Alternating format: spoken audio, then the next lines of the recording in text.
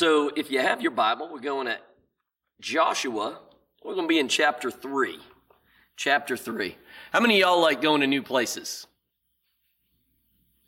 Okay, several of you. How many of y'all are homebodies? Don't like to do anything? You're like, just show me my recliner. I'm happy there. Man, I was, when we first got married, Nikki loved to travel. She wanted to, no, I'm just kidding. She's like, what are you doing? No. But I just want to tell you a story about the young newlyweds that were, and she wanted to go all over the world, I thought. And she said, I want to take you to places that you've never been before. So she grabbed me by the hand, and she led me to the door of the house, and we went outside under the carport, and she showed me the laundry room out there. It's terrible. No, she really didn't do that. But today we're going to be talking about going places. Because in the story of the Exodus, y'all remember the Exodus, right? Moses comes out, staff, hits the Red Sea. What's it do? Parts, right? Parts like a hairdo, right? That Red Sea separates, and the Israelites cross it with the Egyptians hot on their tail, and they crossed over on what? Well, I was going to say on their feet. They were walking. But dry ground is correct as well. So they walked over on dry ground. It wasn't muddy. It was dry ground. They get to the other side. They're out in the wilderness. Moses, their leader, gets the 10 Commandments and all that kind of stuff. And then they send out how many spies into the Promised Land? You remember? 12. Very good. So they take 12 spies, one from each tribe. They send them out into the Promised Land. The spies come back and they tell Moses, hey, look, this is 10 out of 12. We can't make it over there. The people are too big. We go over there. The cities are heavily fortified. It's going to be hard to do anything there other than get destroyed.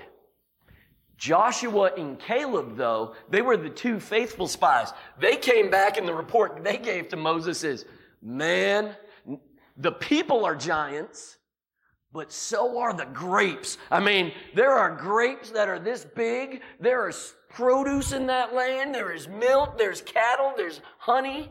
This is phenomenal. The land is great. It's wonderful. It's fertile. Let's go. But the people didn't want to hear Joshua and Caleb. They wanted to listen to the majority, right? Because isn't that how Christianity is supposed to work? The majority rules. It doesn't matter who they are, how drifted they are, how backslidden they are. It's what the people want, so let's do what those who have zero faith want to do, right? Isn't that how we should operate in our faith life? Absolutely not.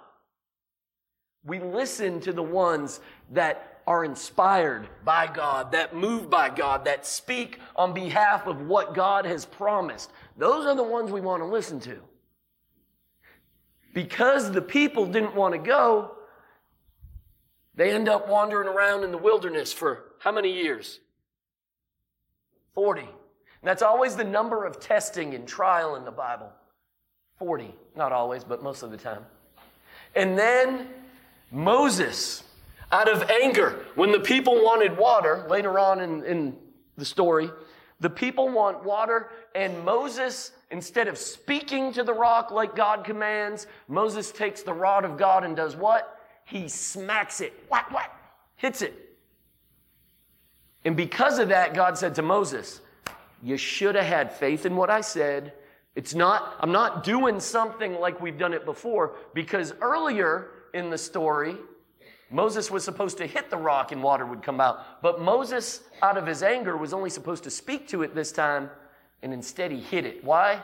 Because he wanted to do things like he always used to do them. Like it's been done before. So he hits the rock. God in his anger says you were supposed to speak to it, and now you're never going to see the promised land. Moses ends up dying in the wilderness where the people wandered for 40 years. And God made the promise to those people and to Moses. He said, you're not ever going to make it, but your children will. You want to know why God said your children will? Because when they got that bad report from the spies, and when Moses said, or when they said to Moses, there's no water out here, do you want us and our children to die?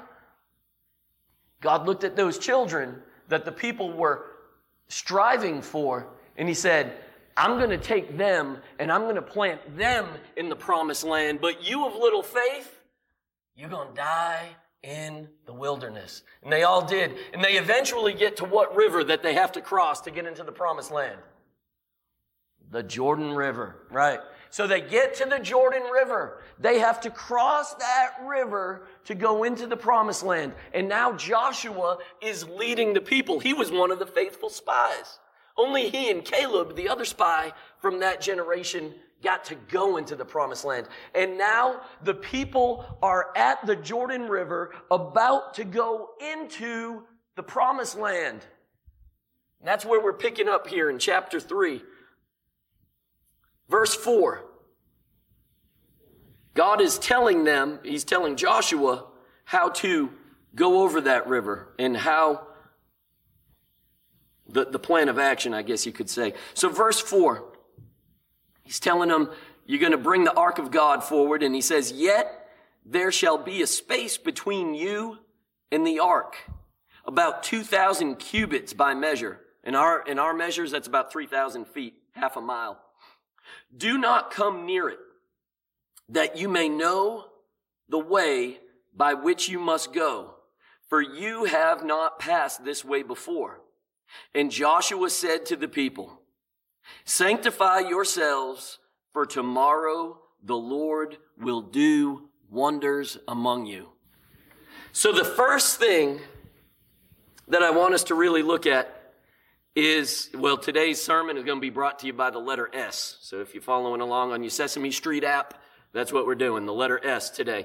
So the first thing that I want us to look at is Joshua is instructed to stay back about a half a mile from the Ark of the Covenant and those carrying it so that they'll know where to go. And the first truth that I want us to look at this morning is we have got to give God space to work. If we give God the space to work in our life, instead of trying to crowd up on what we think ought to be happening, instead of trying to insert ourselves into his will, then we can let God be God. And trust me, he does a whole lot better of a job of it than you would. Giving him space to move and operate rather than sitting there wanting to know every step of the way, how's it going to be, Lord? What's it going to be? In Psalms, the Bible says, your word is a lamp unto my feet and a light unto my path. You want to know the coolest thing about that? They used to wear these little things called toe lamps. Now, some of y'all women in here wear toe rings, and probably a couple of you guys, Drew. I don't know. But they would wear these toe rings. And these little toe rings had what we call them a tea candle. A tea candle on a toe ring is basically what they had. And that was a lamp. That was called a foot lamp. And they would walk with these little foot lamps on their feet. How much light does that put out? Is it like this big strobe light? No. It's not like the one Caleb goes out and spotlights deer with in the backyard that's like 5,000 million candlestick power, right? Candle power. That's what it is. No. There's no game wardens in here, so I can say that. We're just on the radio. So, it's not this light that shines this beam 100 yards away. What we're looking at is a little tiny candle sitting on the toe of your foot. And as you would be carrying, doing the work at night, every step you took, you'd see just far enough so that you wouldn't hit something and that you wouldn't stumble. Because why? God's word is to be a lamp unto our feet and a light unto our paths. And if we give him room to work ahead of us, amazing things can happen. When's the last time God did amazing in your life? When's the last time you looked at something in your life and you were like, wow, that is the supernatural supernatural hand of God, and I can't do anything but fall on my face and just worship Him now. Because isn't that the response when you have a right heart and you see what God is doing in your life and you just see the supernatural taking place?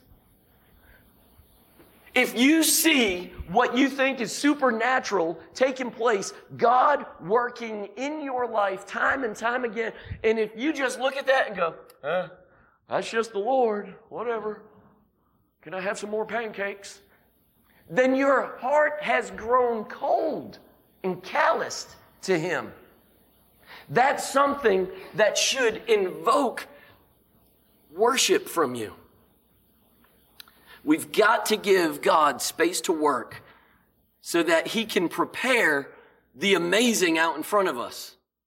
So often we want to be in control and we want to be right there to tell Him how to do it, when to do it, where to do it, and then tell Him what color to do it in, right? I love what it says in verse 4, though. He says, you're going to give Him room.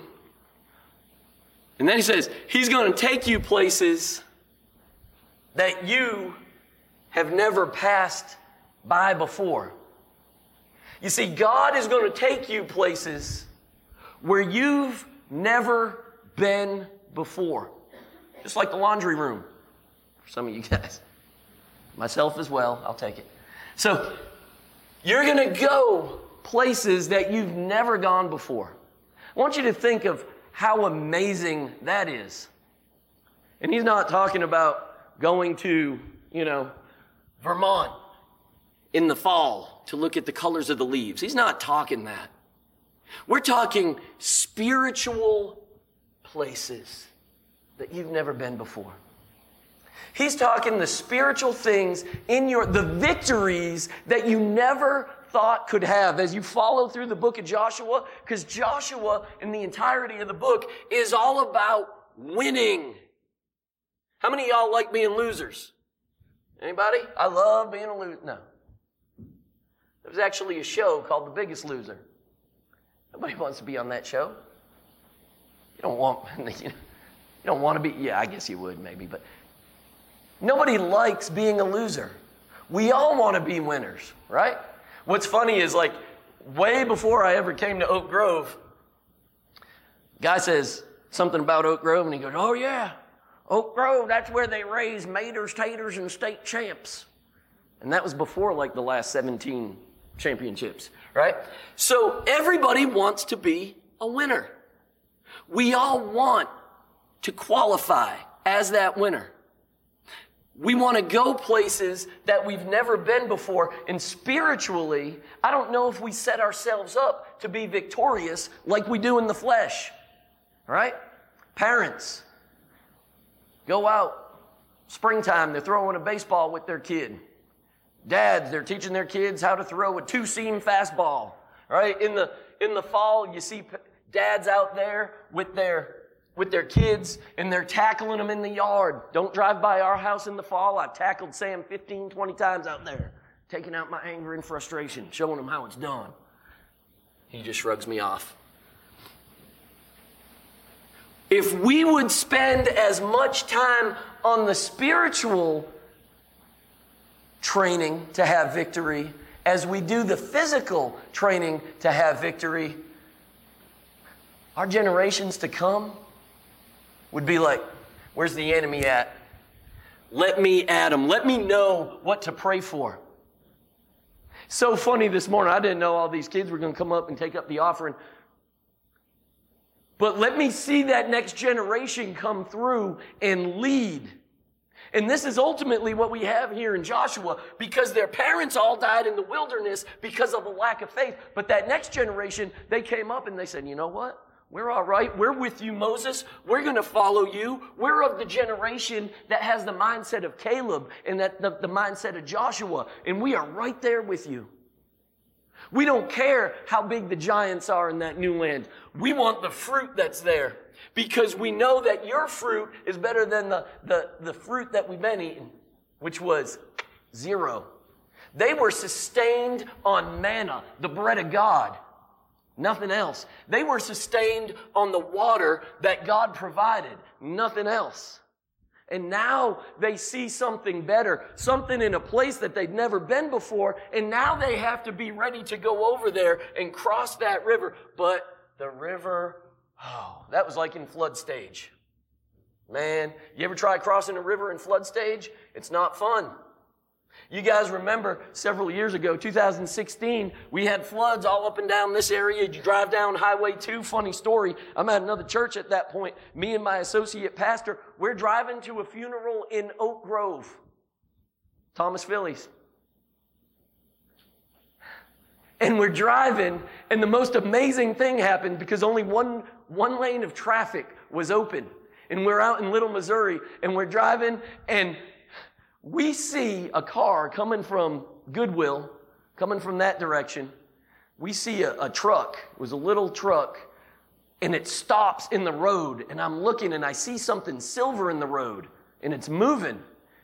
And this little woman gets out of that truck, and she goes over, and she picks up a fish that was in the middle of the road flopping, goes and throws it in the back end of the truck, and drives off. So y'all can imagine when I was called to Oak Grove, I'm like, I gotta meet that woman. I gotta meet that woman. She got buffalo ribs.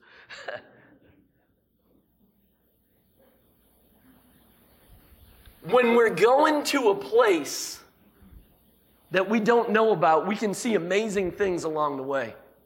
This generation that was under Joshua and Moses previously, we're ready to see that. Right now, I want you to think about, though, what is that amazing place God wants to lead you? You may not know. Because if you get Him space to move, you're not going to know until you walk in faith to that point. What's the Bible say about having faith? Faith without deeds is dead. Faith without walking in it is dead. You can say you have all the faith in the world, but if you're not doing it and walking in it, then you a crusty old goat. No offense to my 4-H people. Sorry, Guthrie. He then says in verse 5, sanctify yourselves. Purify yourselves. Why you got to purify yourselves? Because tomorrow the Lord will do wonders among you. Tomorrow He is going to do wonders, miracles among you. So sanctify yourself when? Today. A lot of times we don't want to sanctify ourselves unless the promise is right there about to happen. Just think of 24 hours, how much doubt you can stir up in your own mind in 24 hours. He says, purify yourself today. Tomorrow, God's going to do the wonders and the miracles among you.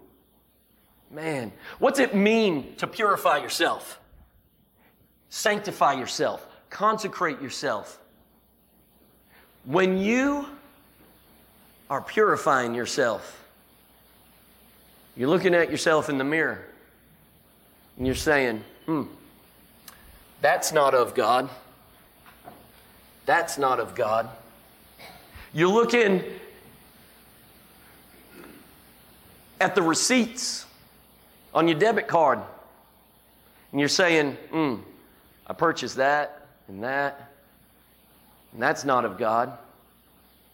You're looking at and taking inventory on the conversations that you've had in the previous days, and you're like, that joke was not of God. When I said that wasn't of God. Me being in the room and part of that conversation about whatever subject it was, that wasn't about God. And we take inventory on that, and we purify ourselves, and that means we say, Lord, here is this bucket, this barrel, this truckload of stuff and mess and filth that is not of you, and I'm bringing it to you, and I don't want it, and you purify it through the fire, through the judgment. And you look at me, Lord, and if there's anything else left in me that is not of you, I pray that you will strip it off, that you will break it off, that you will chip it off, no matter what that feels like in my life, because I don't want to have anything that stands between me and you. That's a pure heart. Joshua says, sanctify yourselves. Because God wants to do mighty wonders and will do the mighty wonders in your life tomorrow. Tony, that sounds like name it, claim it type of stuff. Let me tell you this. When you're building barriers and you're allowing barriers to stay between you and a loved one, your relationship's going to struggle. Just like it will with God.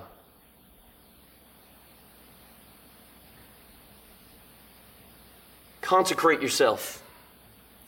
Take out all the roadblocks. Take out all the things that are not of God. And let Him deal with them as He deals with your heart. And when that happens, you're ready to get across that river to places that you have never dreamed about, that you've never seen before. He says in verses 9 through 13, he gives this supernatural prediction. That's the next S. Supernatural prediction. Verse 9, he says, so Joshua said to the children of Israel, come here and hear the words of the Lord your God. And Joshua said, by this you shall know that the living God is among you, and that He will without fail, I love that part, without fail, drive out from before you the Canaanites, the Hittites, the Hivites, the Perizzites, the Girgashites, the Amorites, the Jebusites, and then, of course, your termites. Behold, the ark of the covenant of the Lord of all the earth is crossing over before you in the Jordan. Now, therefore, take for yourselves 12 men from the tribes of Israel, 1 man from every tribe. And it shall come to pass as soon as the soles of the feet of the Lord of all the earth shall rest in the waters of the Jordan, that the waters of the Jordan shall be cut off, the waters that come down from upstream, and they shall stand up as a heap. The supernatural prediction was, even though the river's in flood stage, and you have these little women in their pickup trucks throwing catfish in the back end, right? Even though that's taking place, you're going to cross that river when it's at its highest. When it's at its messiest, nastiest, most uncontrolled flow, you're going to cross it then. Why? Because God wants to take you to the places that you've never been before. For some of you, that's still scary because you're not living in the fullness of the promises that God has put before you. Well, what promises has He put before me?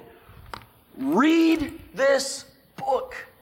The abundant life, joy in the darkness, peace during times of struggle and war. Those are the promises that you can have, but you've never experienced them because you're still living on the other side of the Jordan, unconsecrated, unsanctified, not worried about the other stuff in life that doesn't look like Christ, saying, well, whatever, He loves me anyway. He wants you to exist in the fullness of His promises, in the land of abundance. That supernatural prediction was that when the priests carrying the Ark of the Covenant, right? Because they'd be like pallbearers carrying a casket. It was about that big, a little bit smaller. When they get to the river and their feet touch, the water is going to go. Just like back when they were little babies or before they were even born at the Red Sea. That water is just going to get pulled back, and that's what's going to take place. God has a supernatural prediction in our lives.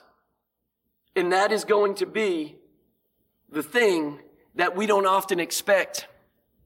The supernatural prediction that you have taken part in, I pray, if you are a believer that is in Christ, a born-again believer, bought by the blood of the sacrifice that He made on that cross, that supernatural prediction was that from Him will come a fountain that will wash your sins away. From Him, in the sacrifice that He makes, will come the satisfaction of God's wrath on all the sin in your life that you would ever commit. From Him, you will find the fullness of life, that abundance life, in the spiritual promised land. So when you got to that River Jordan, and you thought, do I want to live in the fullness of that life? And maybe some of you are here this morning, you've got to go back, and if the cross isn't there, where you looked at Jesus as your representative to take God's wrath against your sin,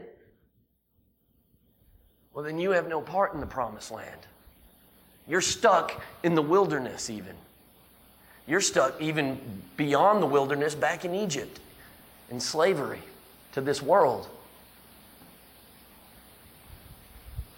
But that prediction, which was prophesied about over 300 times in the Old Testament about the Messiah and all the predictions that Jesus fulfilled in His lifetime, He became the fulfillment of prophecy, being the Messiah, being the one that takes away the sin of the world as the Lamb of God. And in Him, we have the promise of life. These guys go, they get to the edge, their feet gets wet, they cross over on dry ground. They get to the other side, and what do?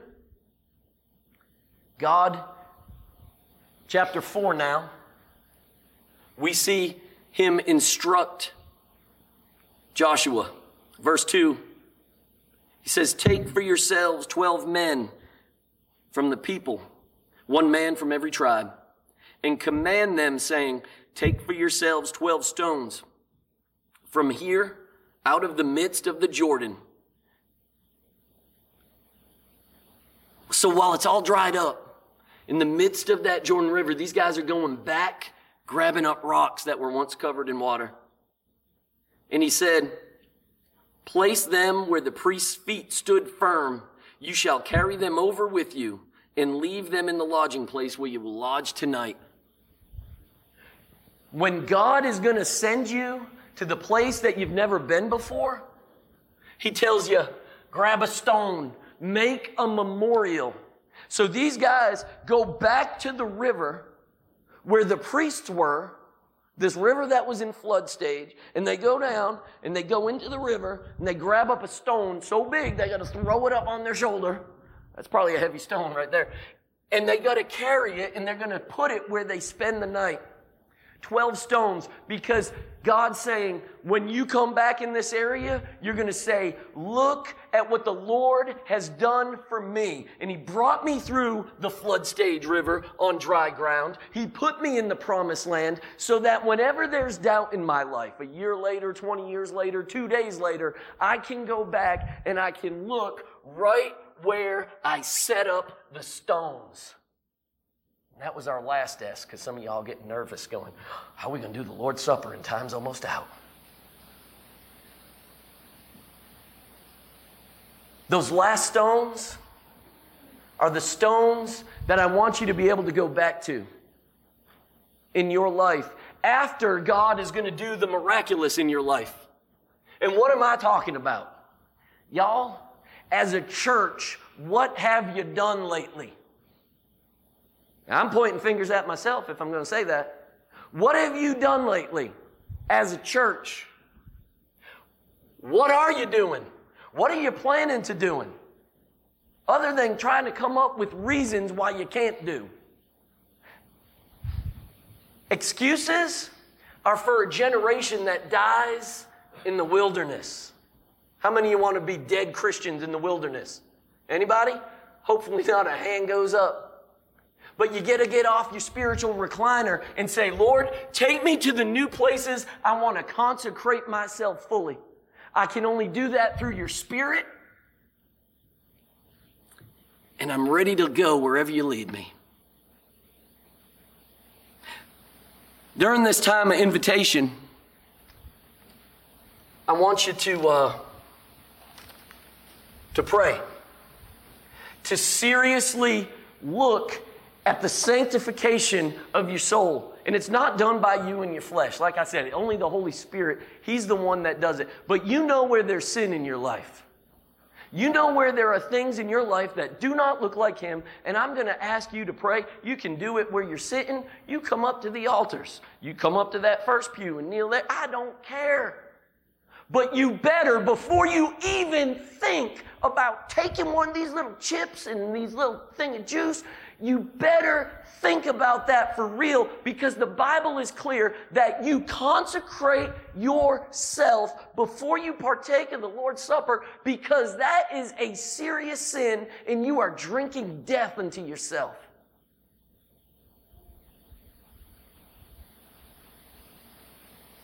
Take it seriously. Take it as the Bible gives it to us, and realize that what you will be partaking of is that body of Christ that has been given for you. And then Jesus, right after that, and I'll say it again in a few minutes, He says, do this in remembrance of me. Remember this as that little stone that you picked up out of the Jordan. And the next time you're struggling in life, you go back to today when you took the Lord's Supper and said, man, I fully consecrated myself that morning, and Tony preached the sermon, and man, I remember it, and I took the Lord's Supper, and I am a part of that family. And His word says He will never leave me or forsake me, and I am loved. I am His son. I am His daughter. I am an ambassador of Christ, and I am here to be sent into this world, not to be a part of its decay. If you'll do that this morning, guess what God's going to start doing tomorrow? Working those wonders. Taking you a few steps on that journey as you let Him work out there in the space in front of you.